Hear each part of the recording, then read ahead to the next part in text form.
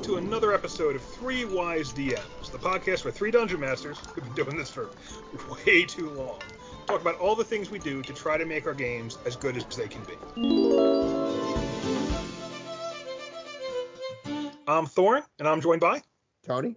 Don't throw the past away. You might need it some rainy day. Dreams can come true again when everything old is new again. Yeah. I want to say Bowie. No, it's actually an artist named Peter Allen. Everything Old is New Again. It was on the All That Jazz soundtrack, which is why it has such a Bob Fosse feel to it. It really That does. guy. Sounds awesome, man. And today we are talking about everything old is new. Well, I don't know. Are we quite talking about everything old is new again, or all the old players are new again? In a way, right? Yeah. Yeah, because today our topic is what do you need to know if you're an older DM coming into playing 5e and you're used to the older editions and aren't used to what 5e does? Maybe skipped 4e and 3e. So what do you need to know? What kind of things you need to look out for? What can you do to make your transition easier if you're coming into 5e as an older player, older DM? You know, that kind of counts. All of us kind of count that way. What do you guys think? Is that I'm definitely not older. What are you talking about? I'm middle-aged, which means, you know, they wear the armor, carry the sword, like the Middle Ages. Yeah, there's a mix-up in the Hall records. Yeah, I mean, I would definitely say that I'm more on the newer side of things, just because more of my serious gaming has happened in the more modern day, where my kid gaming was in 1E, you know. So yeah, more of my modern stuff is either Pathfinder or 5E. So My kid gaming, Jesus, just calling Yeah. 1E a kid system. yeah, that's what was out, man. That's what I true. had. That's I had true. the player's handbook with Ringo Run on the cover. I had the monster manual with the red dragon and the Pegasus. And no XP in that book at all. What did that red dragon give you an XP? Nobody knows. It's a goddamn mystery. Was it not in there? No. Really? No. Positive. I still remember my Moldvay Basic, the magenta box, as they call it. Yeah. Yeah, that's what I learned on. Yeah. And I had the expert booklet as well, the blue one, with the wizard who was casting a spell to look in and like scry on the Moldvay set. It was like a game within a game, you know. That's very meta, very D&D. Yeah. Now, the reason we're covering this today isn't just because because to some extent it applies to us, more because we got a question from a listener. And again, thank you very much to all of our listeners who write in and ask us questions. We get a lot of great material from this. Hopefully we're helping you by answering your questions.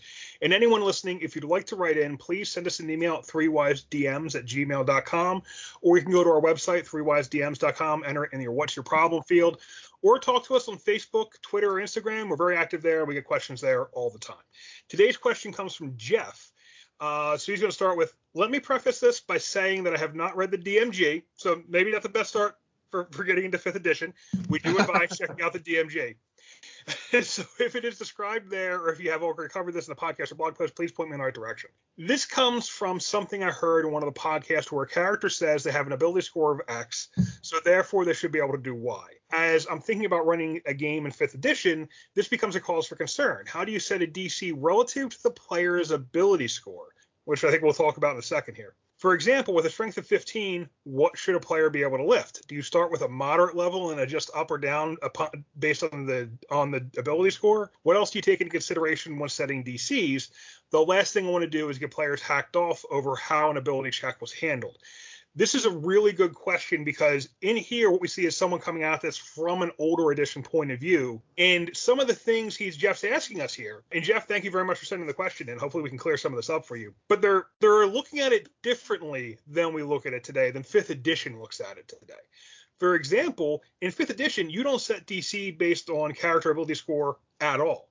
The ability score stays the same, the DC stays the same, but a character with an ability score or with a skill roll of +10 is rolling against the same DC as someone with +5 because they've put more effort into that ability. They put more investment into it. So the difficulty should be the same as someone who put less effort into it. They just should complete it more often. However, thank God they simplified that. Yeah. And I don't know. I mean, because I do feel like in the earlier editions, a little bit like, okay, I want this to be hard on everybody. So if you have a high strength roll or something, we're going to make this a little, I'm going to maybe adjust up because, I don't want you to make it too easy. Now, the other question Jeff asked here is, so say someone with a strength of 15, how much should they be able to lift? Do you start with a moderate level and adjust up or down based on the ability score? Again, you don't roll to lift something. There's simply a rule in the DMG about how much you can carry, how much you can, and then how much you can drag. And it is roughly 15 pounds per strength point, which is modified by your size. So, for instance, in Imp, which I'll bring up because it is my familiar in Dave's game. Well, it was. It is. I'll summon him right back. He's gonna come back. Yeah, you guys totally should stop and do a ritual for an hour at Ravenloft. I think that's a great idea. Yeah, who is he? Beam from your game, Thorn? I mean, come on. What we're getting at here was, so Phineas has a familiar, but the familiar is an Imp. An Imp has a strength of 6. Yeah. A strength of 6 normally would be 15 pounds per number. So it would normally be a 90-pound carry weight. However, he's tiny. So his carry weight is 45 pounds. And then his bend, lift, drag is that again. So it's 46 to 90. So he can carry up to 45 pounds. And he can drag or push or otherwise kind of struggle along with something up to 90 pounds at a reduced movement rate. And that's the way that works. So there's no roll involved. It's just that the character involved has a strength. He gets 15 points of carry weight per strength point, and then you reduce that by half if they're tiny, or you increase that, you double that if they're large size, and it gets doubled again if they're even bigger than that. Or if they're not even, or even if they're not, because we've talked about this with my idea for my GIF character, but it's the same thing as Goliaths too. They get, they're still a medium in terms of their size, but they get that doubled encumbrance as if they were larger. So they get that, that double size. Same with Zhang had that. Bugbears get that too. Oh, and Bugbears, yeah. Yeah, that's why like Zhang was able to pull off feats of strength sometimes where he was basically dragging rocks to clog doors. He lifted a 1,000-pound rock, I think, and dropped it in front of the bridge. Yeah, because we figured it out. Like in game 1, I think it was. I don't know if it was 1,000 pounds, but basically, I mean, a strength of 20 times 15 is 300 pounds, and then you double it again to 600. And then you double it again if you're lifting or dragging it, and you get to 1,200 pounds that you can drag or push. Yeah. So, you wind up over 1,000 pounds. Which I think is very fair, really, when you start breaking that out, Yeah. Anyway. But, I mean, to the point is here that, so all of these things, and this is actually in the Player's Handbook in 5th edition, but they approach it in a different way. Because in a 1st edition or 2nd edition point of view, as a DM, you're like, okay, make me a strength roll. Well, if it comes to what they're lifting or carrying, like there is no longer a bend bars lift gates roll for a great feat of strength, which you used to have in 2nd edition. And that was if you wanted to say try to lift the porculus or kind of bend open prison bars, your strength gave you a small percentage chance to do it. And the stronger you were, the bigger that chance became. And it was still pretty low. But like you might have had like a bend bars lift gates roll of like 3%. So if you rolled a 3%, you could do an impressive feat of strength. Well, in 5th edition, it's just, you're strong enough to do it or you're not. There's not really a strength roll involved there. And that's part of a different philosophy behind the system. What the characters can do is more codified sometimes to get some of these kind of fiddly rolls or interpretations out of the game. And actually, I really appreciate the question because in some of these other editions, like in the Marvel game we play in, someone with class 100 strength can't always lift something that weighs 100 tons. There's like a percentage chance. I believe it's actually like around 60 off the top of my head. Now, you look back at 1E, well, if you say, well, I want to lift something really ridiculous, and I go, well, make a -10 strength check, and I do it, I don't know, is my fighter now military pressing the Buick? I mean, it was very sketchy. Now, there was weight limits and stuff, but those checks did make things a little kooky, so I could see that. And 4th edition, which was very numbers-based, I really despised for that reason, because I made this joke on another podcast where I'm like, okay, so the fighter wants to jump on top of a stool, but he's level 5, he's got an 18 dex, he's got the acrobatics proficiency, but he's wearing banded mail armor, and like you're making this line equation, and it's like, just roll a d20. Did you roll a 3? No, jackass, you fell. You missed it. You fell off. You look stupid in the bar. Yeah, I think that there's a couple things here, and Thorin, we've talked about this before as well. That there, and you just mentioned it earlier, just now, that there is an investment factor that changes how we're approaching this, and I think you see this beginning even back in third and 3.5, and then obviously the Pathfinder system, where you started to be able to invest like skill points in what you do well on top of what you take your abilities to do. So, if someone like Hawk Morgan, let's say Tony's Barbarian, he shouldn't have to be making every single roll to lift everything that's out there. If he can lift things, he can lift things. If he's going above and beyond that, that's fine. And the point being is that there comes a point in the character's trajectory where they become really, really, really good at doing certain things. So if you're talking like the first tier, level 1 to 5, you're in your old kind of sword and sorcery kind of world where I think a lot of the early editions played more in, where it was much more you were in serious danger, things were trying to kill you. I mean, people even talk about how the artwork reflected this, right? Once you get past 5th level, though, in 5e especially, it turns into heroic role-playing. So those DCs, you're not necessarily adjusting the DC because simpler things become simpler for them. So the only DCs that would be hard are when they're dealing with things that no mere mortal could hope to approach, when they're at level 12 and 15 and 20, let's say. I mean, that's really part of the design philosophy behind 5e, is that the DC to do a thing is always the same. It doesn't matter if a peasant's walking up to do this or a 20th level fighter, lifting that rock is always going to have, it's always going to have a weight that you need to figure out. And that's not always easy because, I don't think the book is anything about how much does a stone weigh. So you might do a little research. There is always a level of adjudication. There's always some adjudication happening. Yeah, you need some. But basically, it's okay. That rock weighs what it weighs, and if they can lift it, they can lift it. They can't, they can't. And then if it's a bit over, you might ask for an athletics roll. And it's athletics, which is a skill, which is a combination of their strength bonus, and they may put proficiency in it to get the proficiency bonus if it's an important skill in their class.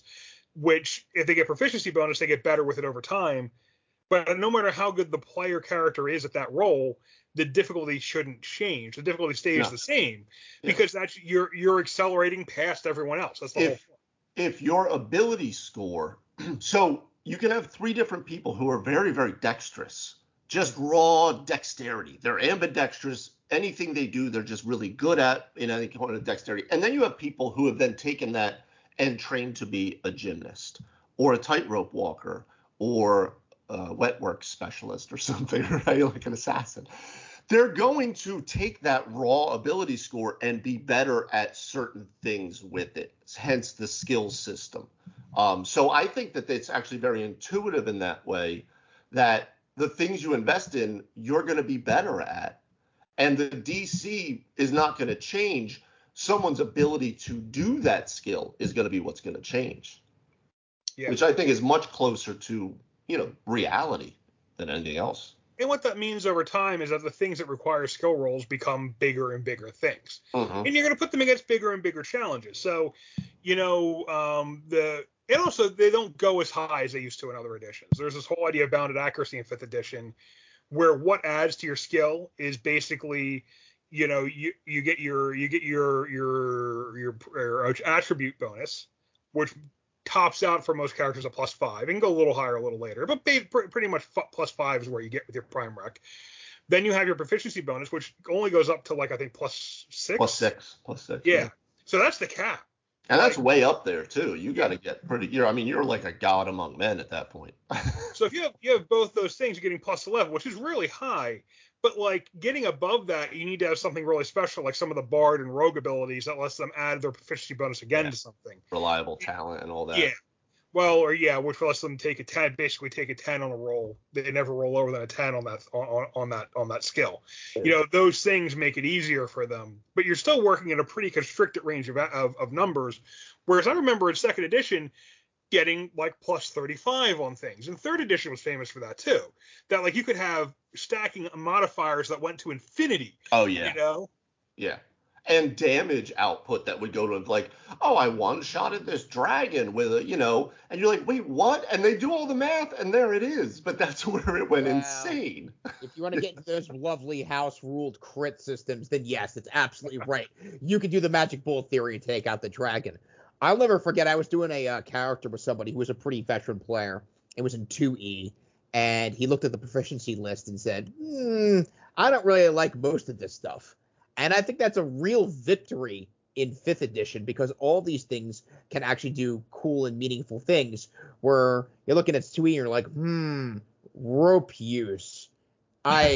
Yes, I could, or juggling. Okay, that's a thing. I could juggle, versus like you have like hard skills like persuasion, deception, intimidation. Like these are all things that actually will come up in your dialogues and your games. That is something else that is different from the older editions. I liked the 2E proficiency system, but there was a lot of stuff in there that was useful. Like rope use would let you kind of like build a net or something. Or you remember there was weaponsmithing. We had several characters who went hard into weaponsmithing, making great masterwork weapons for themselves and their friends. Armorer was another one.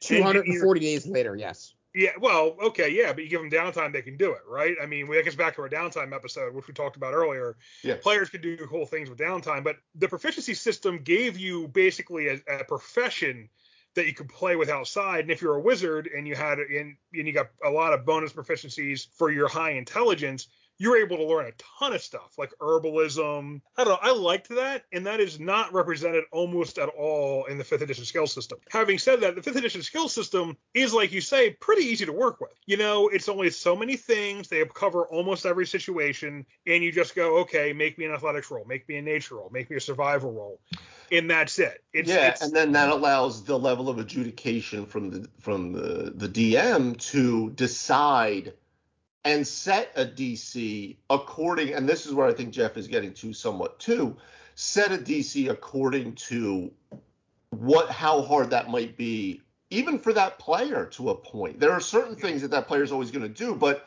if they ask for a history roll and they're not a learned scholar, well, depending on their backstory, depending on that, then you can set a DC and let them roll for it if you think they might have come across that.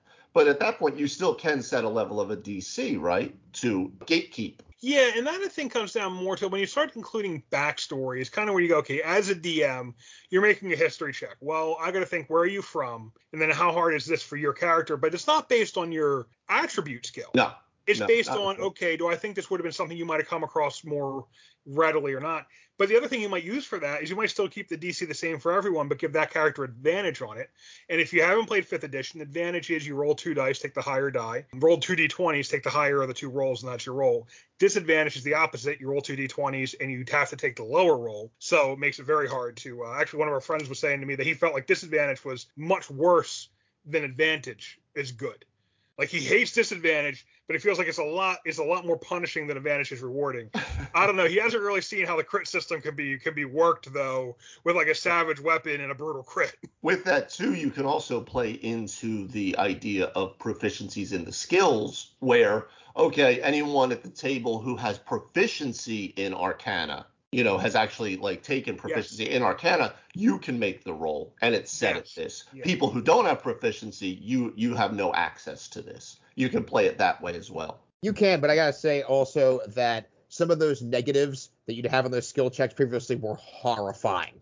Like a DM, we talk about DMs putting their judgment in there. You get some bad judgment. Well, especially like you start trying to throw in overbearing rules. All these people are dogpiling on someone. Next thing you're making like a -12 strength check. All this crazy stuff. Like, make like a -13 check on your blacksmithing. I've made He-Man's sword. Suck it, bitches. Like, I think I traumatized Tony with some overbearing attacks. Because I used to, in 2nd edition, and I kind of wish you could still do it in 4th and 5th edition, but in 2nd edition, everyone involved in an overbearing attack added +2 to the roll. So if you have kobolds, so this is basically how, okay, you have a big bad adventurer come across kobolds he's not afraid of. Well, there's... When they all jump on you. There's 8 squares around an adventurer, and then kobolds fit 2 to a square. So 16 kobolds jump on you. They have plus 30 to their roll to pull you down. I am sorry, strength 18 00 fighter. You are overborn. You should have been a little more tactically intelligent there. Yep. Yeah, that's terrifying. Which is not that's I know we've talked about the overbearing before. I think that's actually a kind of a cool rule, because it is a way that it takes things that seem nonsensical and makes it a little more realistic, right? I liked it because it's a kind of brushback pitch. It's sort of the player comes into the kobold lair and be like, I don't need to worry, I'm just going to cut them all down. Well, if you're going to come in like that, you're just going to get surrounded by kobolds. They're going to pull you down and start knifing you in the groin.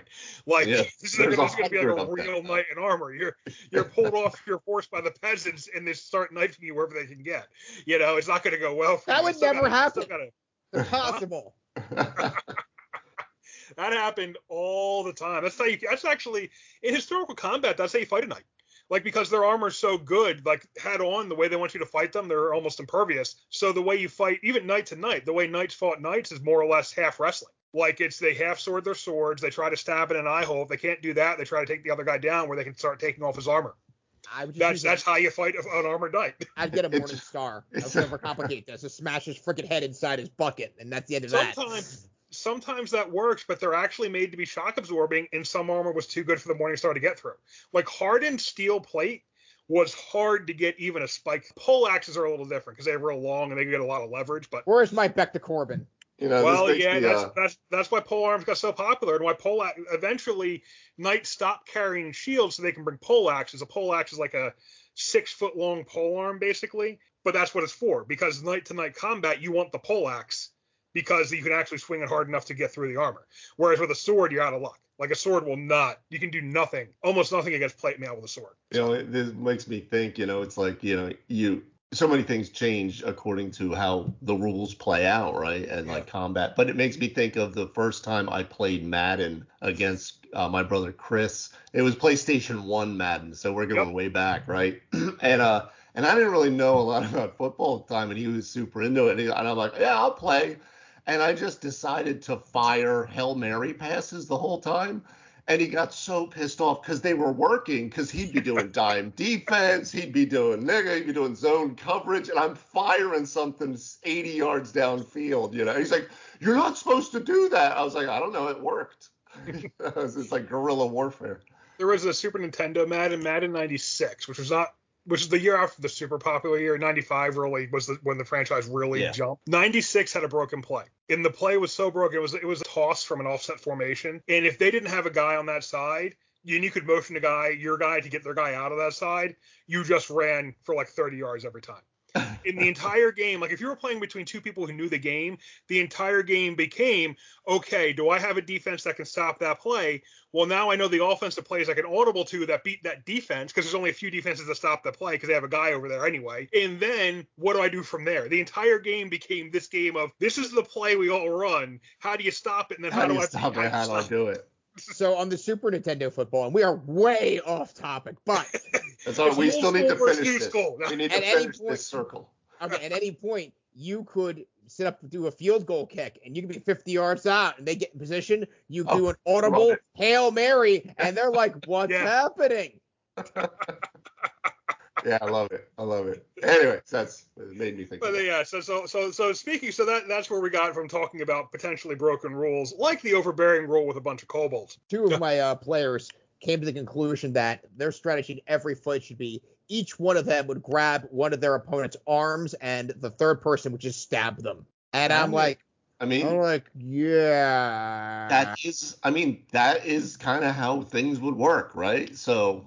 If you're 2-on-1, one of you is gonna face him, the other one's gonna get behind him and hit him somewhere where he can't defend or knock him over. That is kind of what you're gonna do.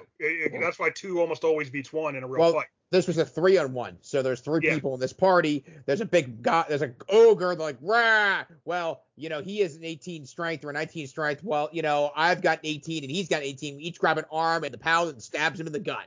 That's it. Yeah, great plan. It probably worked. It probably worked every time. That's. I don't know. I'm pretty sure the ogre is strong enough to pick up a human holding his arm down, though. Can an ogre curl a knight? That's what we really need to know.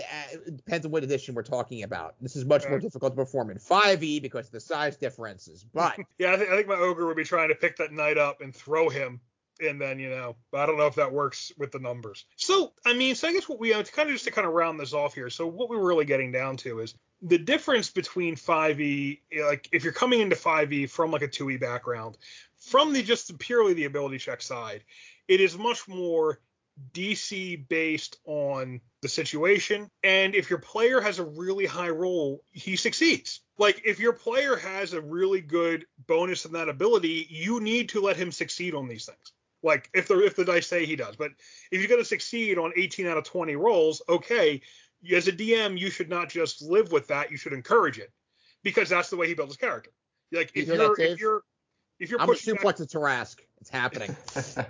No, I mean that would not be a possibility though. I mean because of the size differentials and such. But even like a 39 athletics. Okay, I'll stop.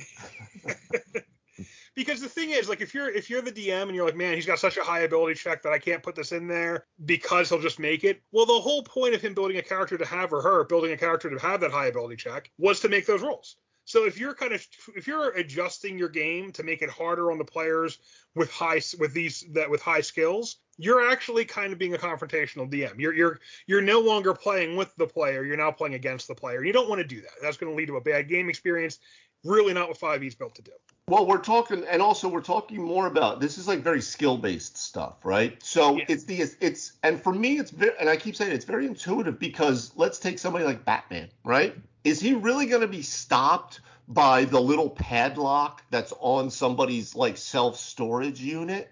Yeah. Like not even close. He could open that with a piece of gum probably. That wouldn't even be a roll. Right? But the things that he can crack, certain people would never even be able to get to that DC because it would almost be an impossible DC. What the thing actually is doesn't change. You change how you're approaching it. Yeah. And, it's something that adds on to that, just to point out, a natural 20 on a skill check doesn't automatically succeed. Oh, God, no. But what goes with that is if a natural 20 won't succeed, you probably shouldn't let them make the skill check. So if they don't have a high enough skill to possibly succeed on this DC, you just tell them, no, that lock's too hard for you to pay. You tell them their character looks at that lock and realizes that lock is beyond their wildest successes. That lock's just beyond them. What does this lock look like? Pinhead's cube? I don't know. Yeah. You would have to have some reasoning for it, but there's plenty of reasonings. But it can happen. But that's kind of how the system's built. If they can't possibly succeed, you can tell them you just don't have the skill to do this. You don't make them make a roll. You don't turn into the situation of, hey, they rolled a natural 20 and now you either got to let it work or explain to them, I'm sorry, you still weren't good enough. You manage that stuff. You need to keep that in mind. Can the player try this? Whether they can't try it or they're going to automatically succeed, you're going to basically inform them of those things. Yeah. Dave actually did that in the Ravenloft game. I had this plan where I was going to back squat this giant pillar and drop it on one of the Jackalwares, and he's like, bro, I don't know how much that looks like to you, but I have to know that's like 60 tons, and Hawk Morgan's not stronger than Rogue. And I'm like, well, all right, I got to give that to you. Yeah, there's always going to be limits to certain things. I think any system has a level of, I know in the Marvel system, they have what they call the impossible feat, which is like you don't even get a roll because it's so past red, and red being the most, amazing thing you could possibly do. If it's beyond that, or your skill set or your strength is just not enough, then it doesn't matter how heroic you are.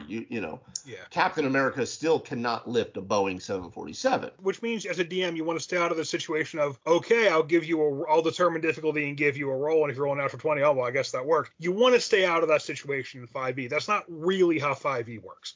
5e works on, relatively achievable DCs, although you can get hard DCs up to 15 or 20. It works on bounded accuracy. The DCs are within a narrow field. The player's bonuses are in a fairly narrow field compared to 3E or 2E or 1E where they can get insane.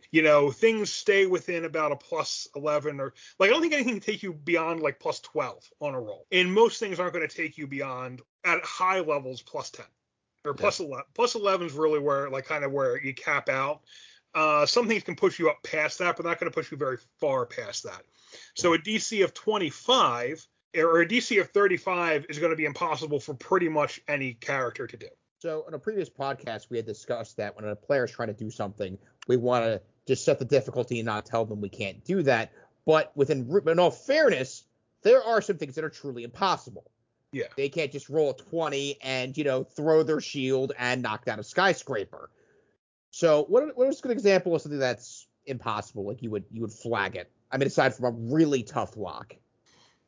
I mean, so a really tough lock. I think anytime when you're just doing the math on the material they want to lift, it's like the character lifting capacity tops out somewhere around 1,200, 1,500 pounds. So if you have like a 6-ton rock, they can't lift it. They might be able to make a lever and with an engineering roll figure out a way to move it, but they're not going to be able to use athletics to just lift it. It's beyond what their athletics can get them to. Things like that. A player that would want to punch their way through a castle wall.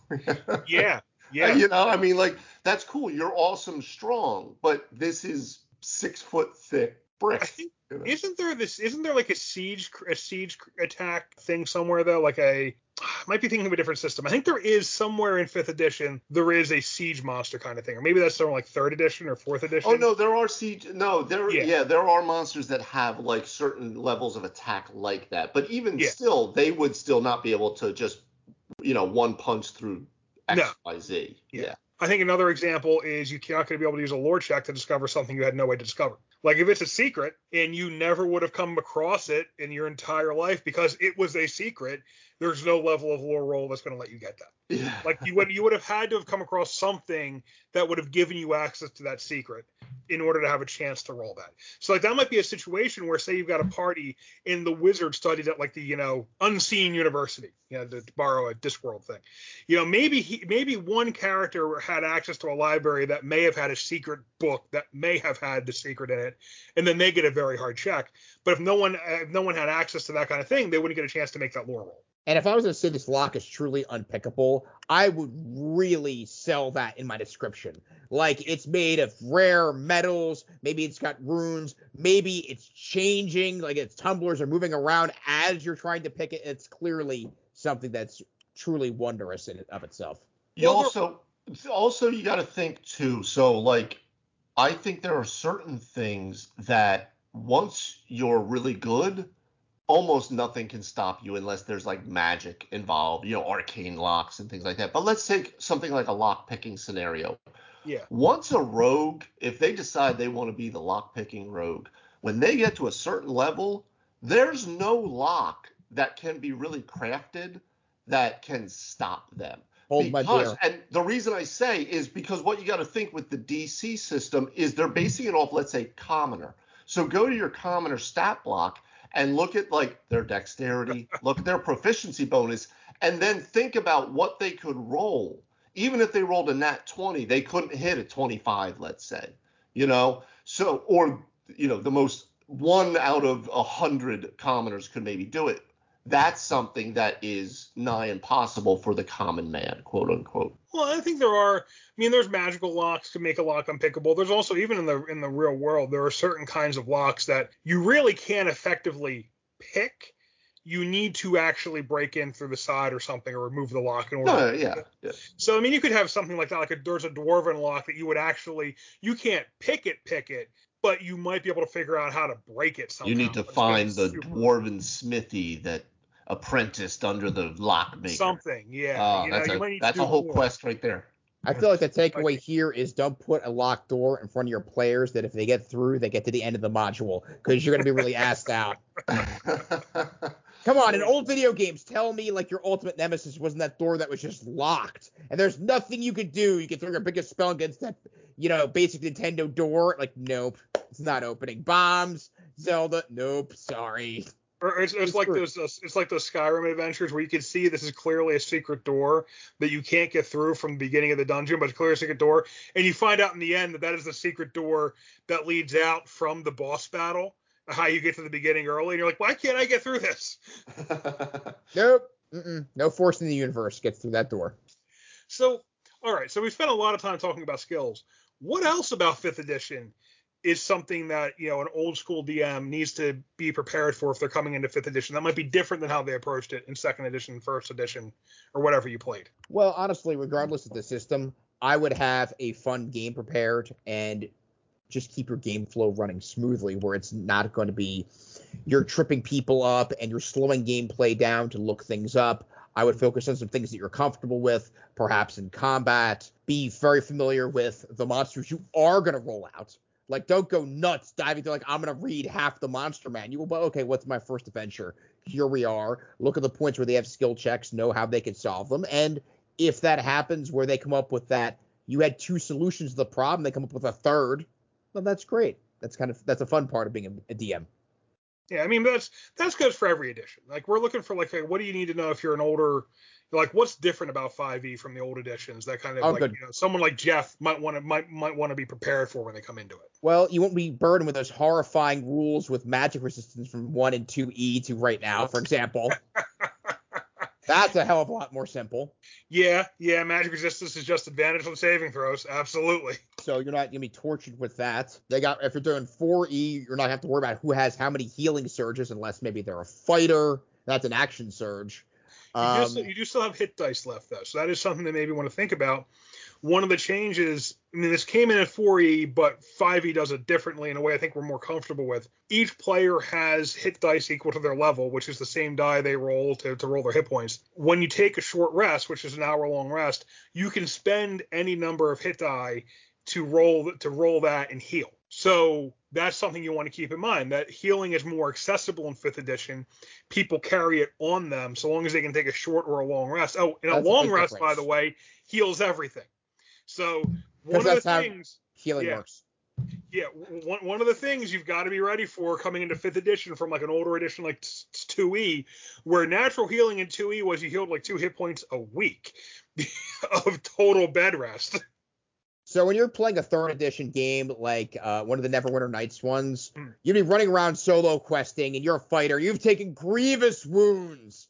So I'll just lay down and take a nap here. And you see the time going by and you get up and you're garden fresh. That dragon may have grabbed you, bit you, shook you, but you killed it. You took a nap next to its dead body and you're fine 8 hours later.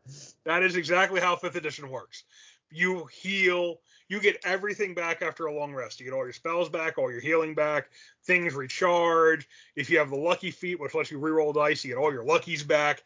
Like, you get everything back. In some classes, like the Warlock, get almost all their stuff back on a short rest, which is just a 1 hour break in the middle of a dungeon. Like, they just take an hour, hang out in a room, play some tiddlywinks or something. They get to do some recharging. They get they get to spend these healing surges. They get to heal up. And by the way, if you have a Warlock in the party, he gets all of his lower level spells back. Yeah. Also, you get the memo that positive numbers are good now, because everything was good with negative numbers in the earlier 1st and 2nd editions. Your initiative, your armor class, your THAC0. Well, that's gone. You don't need to worry about your THAC0 anymore, guys. You're good. Everything plus is always beneficial, and you always want to roll high. You never want to roll low anymore. That's a big thing.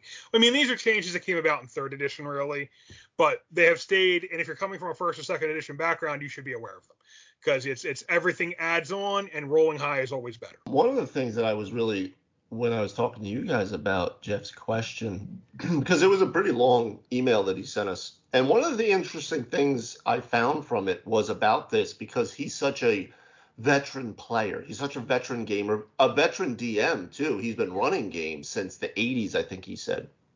Yeah, and actually, I didn't read the preamble where he talks about what he's doing, because no, that's a but yeah, he's been playing for about 40 years, he says. Yeah, so like Blue Hill Traveler, Top Secret, Chivalry, and Sorcery. He's got a real background in old school gaming. Yeah, I love that he threw out Top Secret. I'm like, yes, Top Secret. I had that box set. That's almost as legendary as the Marvel, as a TSR. Oh, dude, I had it. I probably bought it right around the same time that I got the freaking Marvel yellow box. But what surprised me of it was that he was not coming at the 5e thing of whatever, I don't want to play it, like it sucks. He was more like, I don't know what to necessarily do. Like, how much has changed? And I thought that was such a refreshing perspective on it. And it made me wonder how many people might be, they want to stay where they're comfortable, and something, either older editions or newer editions, I just want to stay in my lane here, and maybe you miss out on some really cool systems. Who knows? I would say what I think, from what I hear from a lot of people on the posts and stuff, is One of the biggest differences that I see with a lot of the design decisions that we talk about, a lot of the rule sets, a lot of the mechanics and I might push some buttons here, who knows, but it's turned from a little bit more of a confrontational system to a more cooperative system. So as opposed to like you have all of the old stories of the aggro DMs that, like, I was just talking to my friend at a Halloween party a couple weeks back about playing D&D, and his kids are into it now. And I was like, oh yeah, you used to play. He's like, oh yeah. And I was like, did you play with this one guy? He's like, oh yeah, we called him the Death Master because he would just kill everyone all the time.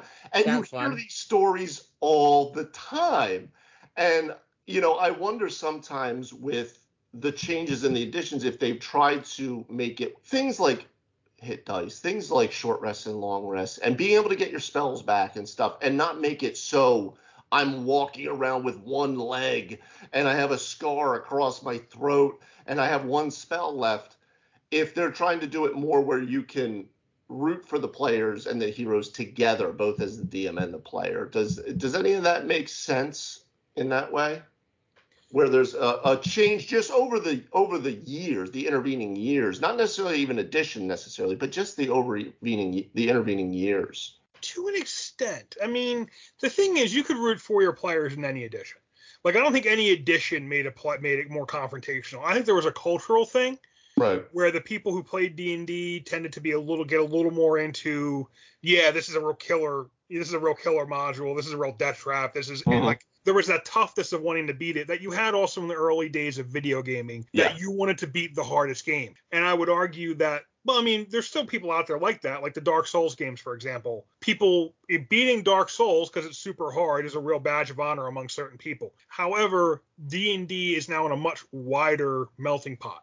Yeah. Where a smaller percentage of the players feel that way, and a larger percentage want to have fun at the table. So I think that has a lot to do with it. And I do think the game, from really 4th edition and 5th edition, were very focused on, here's how you balance this to give your players a challenge they can face. And 5th edition spent a lot of time on it. And at the same time, they're finding they underbalance some things, like they underpowered some things by the challenge rating that they're supposed to have. Yeah. And now they're going to be adjusting some of those in an upcoming game. So there are elements to it that make it more like that, but I think it's also the audience and where we are and the time we're in is different than, I mean, I think a lot of people have come to the conclusion that, well, if I want to go play a death trap, it's maybe better just go play a video game. That might be what that is. An RPG's excels at giving you a more story-focused, character-focused experience where you can do things you couldn't have done in a video game. Being less confrontational and more collaborative leads to a better experience there, which is where it excels. Yeah. That's pretty funny coming from a guy who's chomping at the bit to play Tomb of Annihilation. But I want to play it. Oh, God, that's insane. But, it kind of reminds me of a conversation I had at business school where they're like, well, people have changed now and they like feedback and they like to be informed how things are how they're doing in the workplace. And I'm like, well, back in the day, we would have liked that too. Nobody did it. They're just like, it's not for review. And you're like, you know what? Sorry.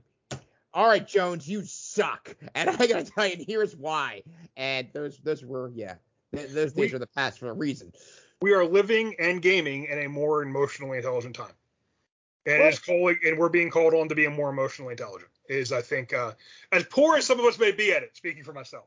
Well, that's one of the things I wonder. Like, if we went back, because I've always we talk about maybe running one of the OSR games and things of that nature, and we've talked about in 5e and our player experience as well as running the game experience about how things sound like it might be fun to challenge your players in this way, but as a player, it's not really a fun experience, right? Like, we talked about that, how it sounds good on paper as the DM, like, oh, I'm going to make this really crazy encounter, but it's not that fun when you're being just destroyed. But my point being, if we took it from here and we went back and played a 1E game, I wonder if we would approach it in a different way, in a way where we kind of bring some of our modern takes on things back to the early editions.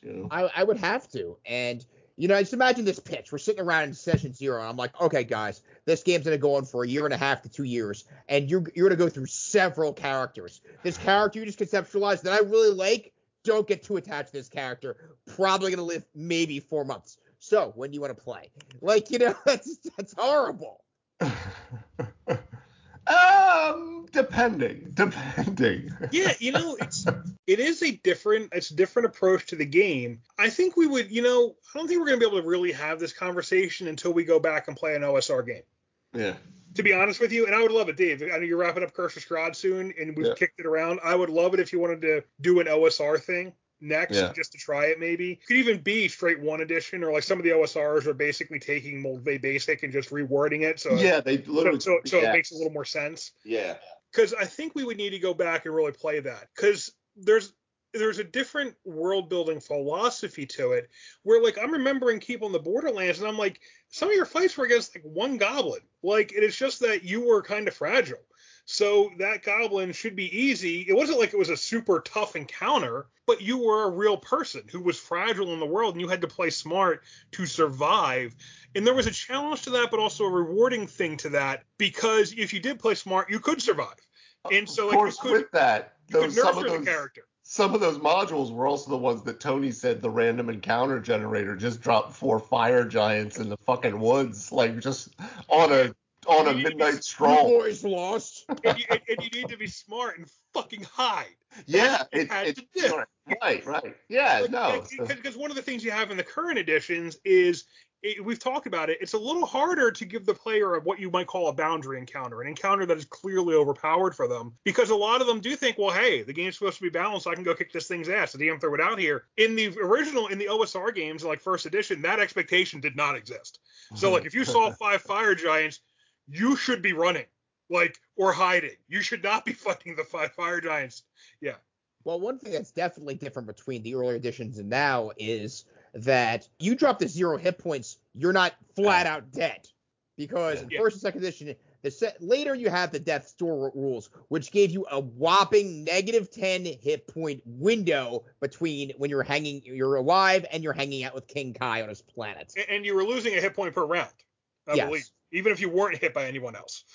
And that's a hot mess. And on top of that, blown saving throws in first and second edition very well may mean you've blown your chance of survival. Oh, a snake bit you on a natural 20, you're effed. Tough crackers. I was in full plate. Natural 20, it bit you through, it got under your arm. Yep, that's exactly what happened. To be fair, there are plenty of save or suck spells in 5th edition. Yes. That if the DM wanted to do them against a player, could absolutely kill a player. I have specifically not unleashed certain things that I could have because I was like, I don't know. I don't know if I want to just end this character for all time. Which is maybe I have made that. I have made that argument in my head during the game at times. The other thing I think, so if we're talking about the entire what is different, there are several other things we've hit here that I think should be pointed out. One of them is that it is much harder to kill a player. Like, plenty of DMs in 5th edition complain they can't kill players. And that's very intentional. Now, at the same time, I kind of feel like I put the party on the edge of a TPK so many times that I don't understand what these people are saying. We had a TPK in like 6-7 sessions in. I mean, the Red Caps was a complete annihilation.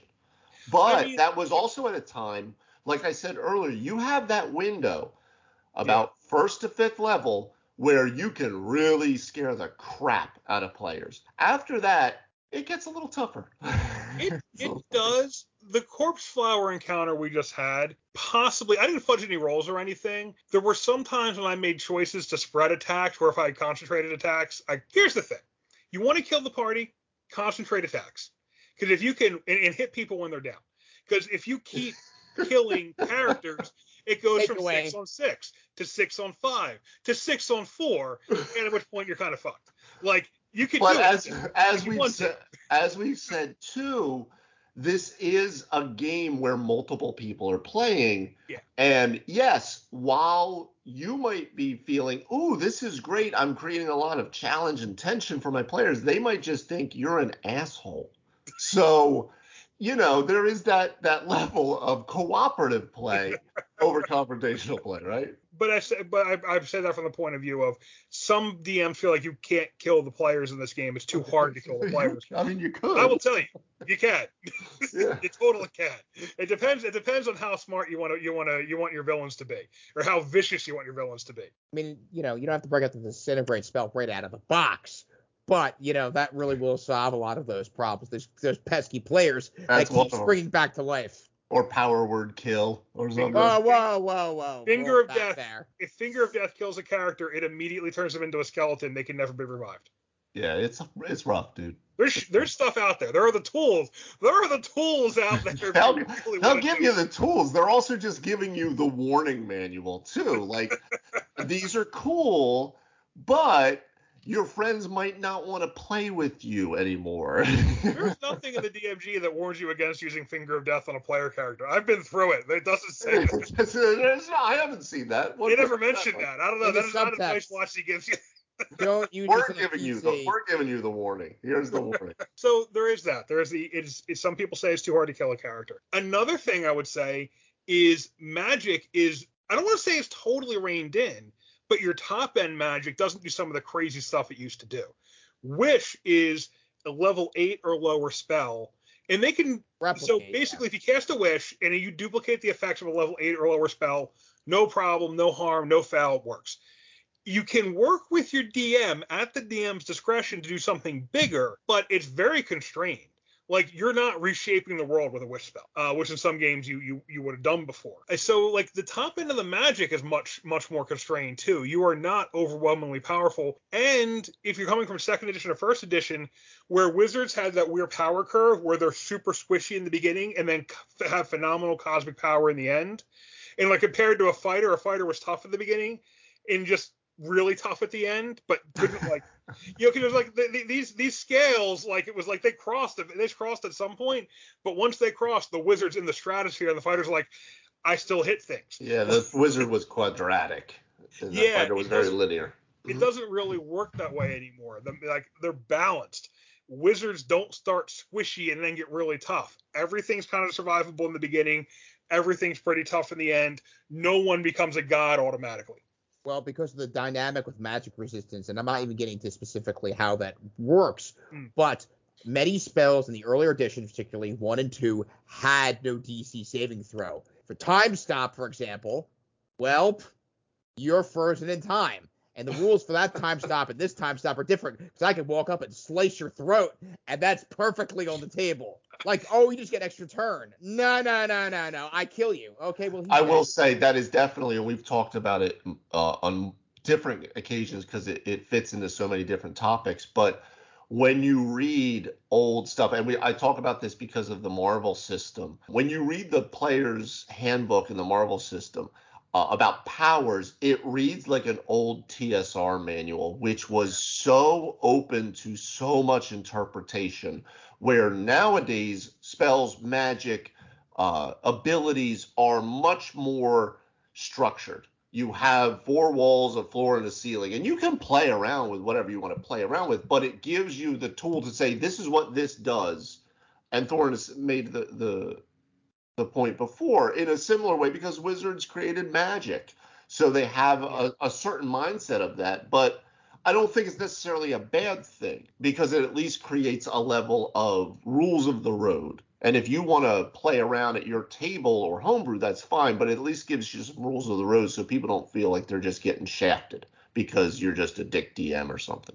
Well, that's a great point. It was actually one of the kind of the next thing I was going to get into as far as like what's different. The entire system is much more structured around the game system. Yeah. So you have less things that are like spells, like, so the spells do what they say, period.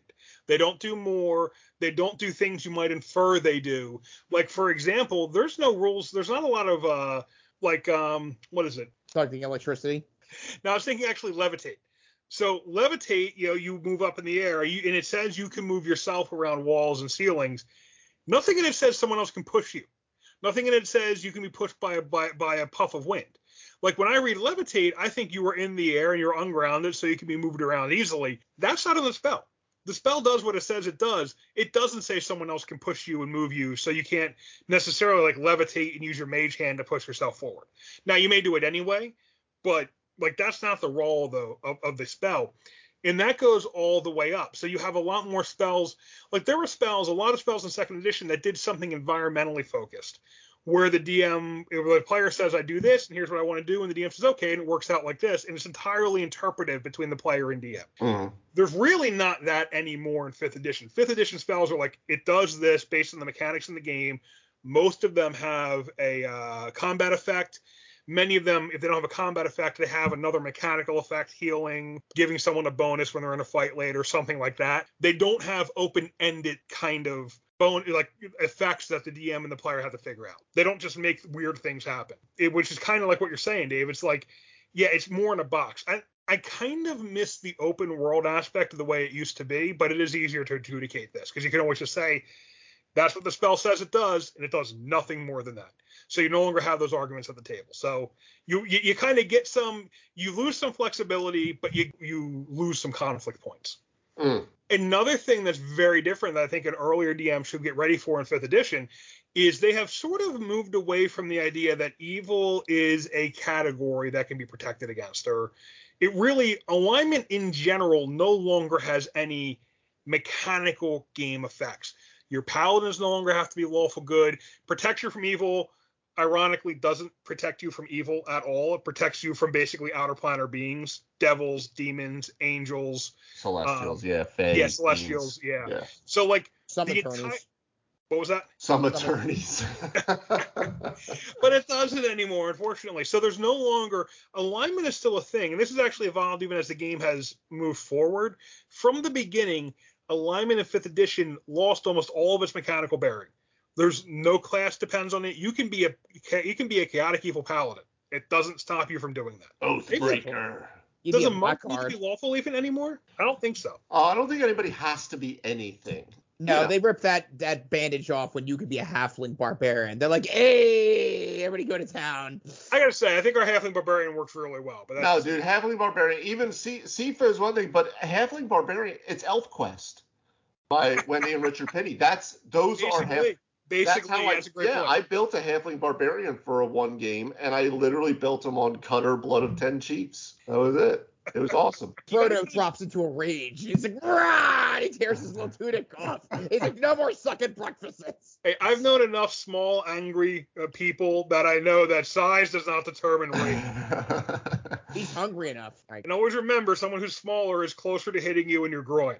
So, they can still be more dangerous at a lower height. There's different targeting. So, but that's a good point too, Thor, because it starts to play into some of the what do you do with certain alignment shifts too, like we talked about in the Strahd game with the alignment shift, where it's immediately shifts your alignment, or a helm of change alignment, let's say, things of that nature, because it doesn't really have a mechanical change to the character other than oftentimes they say, oh, you become chaotic evil and now you're under the DM's control, which I don't really understand when they said, well, alignment is kind of up for grabs, so why would it be under the DM's control now? I think the player just has to now figure that out, right? If you're going to do something of that nature. Well, I always hated that to begin with. I hate the idea that, okay, your character turns chaotic evil and now you give him to the DM.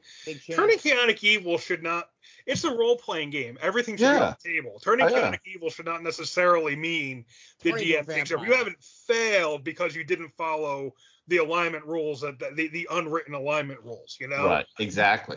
Yeah, and that goes for me for every edition. But if you come into 5th edition, be ready. Like there's nothing about alignment. There's really no effective alignment. So if you make a world that's very based on alignment, you're going to find you don't have a lot of system support for that in the way things work. Protection from evil no longer protects from evil. Protection from good no longer protects from good. Like they're out. It's a much more. I wouldn't say it's amoral, but it's much less about, alignment's a role-playing tool more than anything else. Yeah. Those are the big things. I am sure there are other big changes between 5th edition, between like the older editions of 5th edition that we haven't gotten to here today. And if you're listening and there's anything else you can think of that we haven't mentioned, send it in to us, because I think we could probably put together an article out of that of other things DM should watch out for, which is really what we're talking about here. We're not talking about, oh, this is different, that's good or bad. But just if you're coming from an older edition, what do you need to be ready for if you're coming into 5th edition? I noticed particularly 4th, I felt like the classes were the most balanced that they have ever been.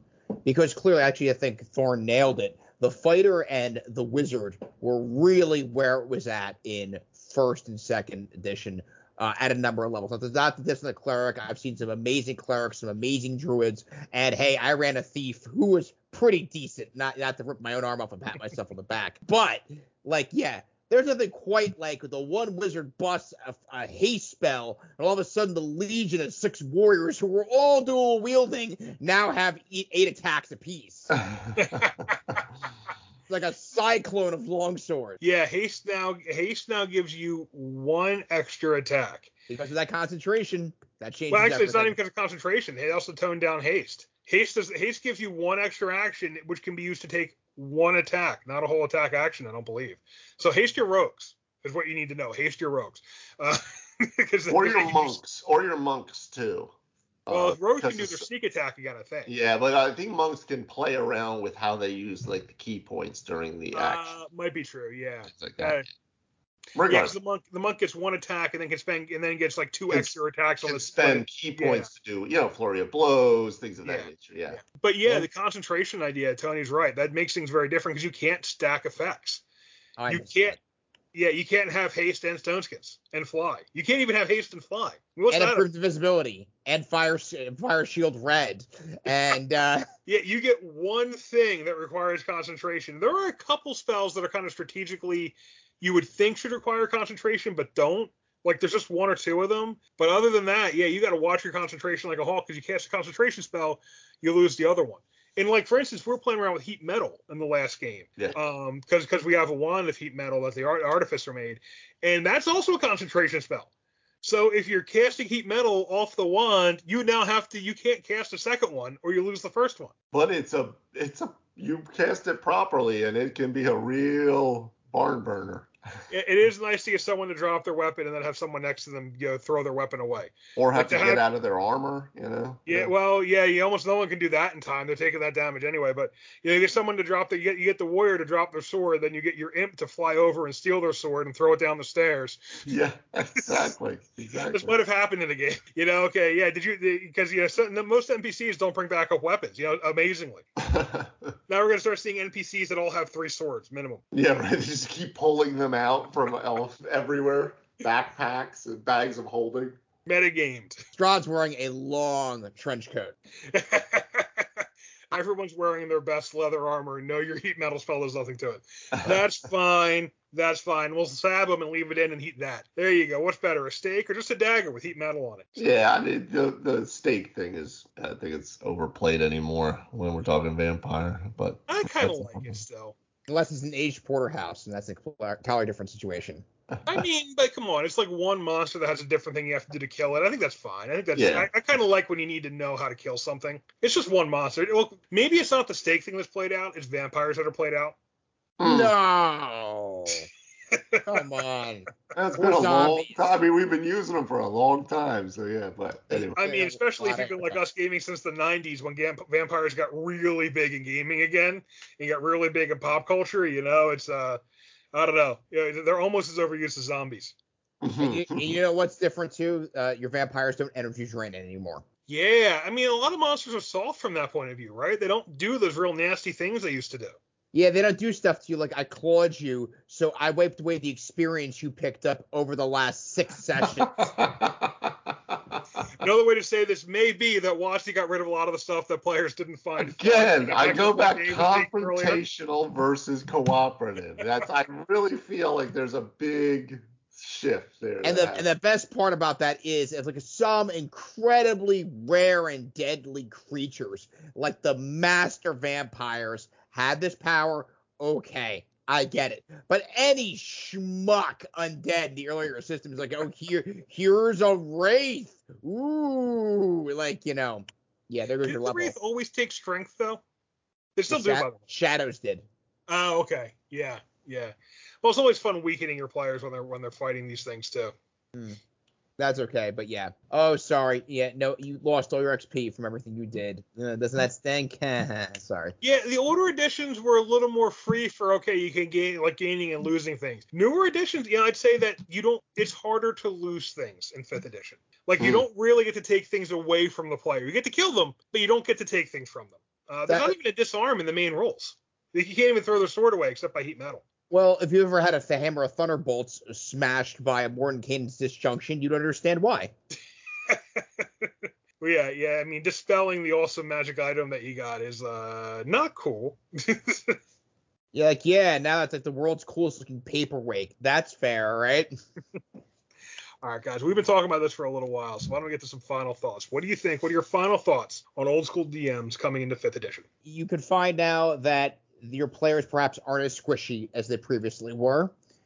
And Magic definitely does work differently. Not to say that it's not as deadly, but the outlook on it is different. So Magic Resistant isn't so preposterous where you'd throw a bolt of lightning at a devil and he'd be like, nah, that went through me. Eat it. That was absolutely no fun. You're going to miss doing things like calculating THAC0 backwards. That was like a rite of passage, and figuring out how to hit negative armor classes and why they're good, and speed factors and all those things. But we talked about skill checks. Skill checks were previously super loose. I'm going to lift that couch. Give me a strength -6 check. The DM would just whip that number out. And now you actually have some concrete things to base it on. It's rather nice. Yeah, I think it's great.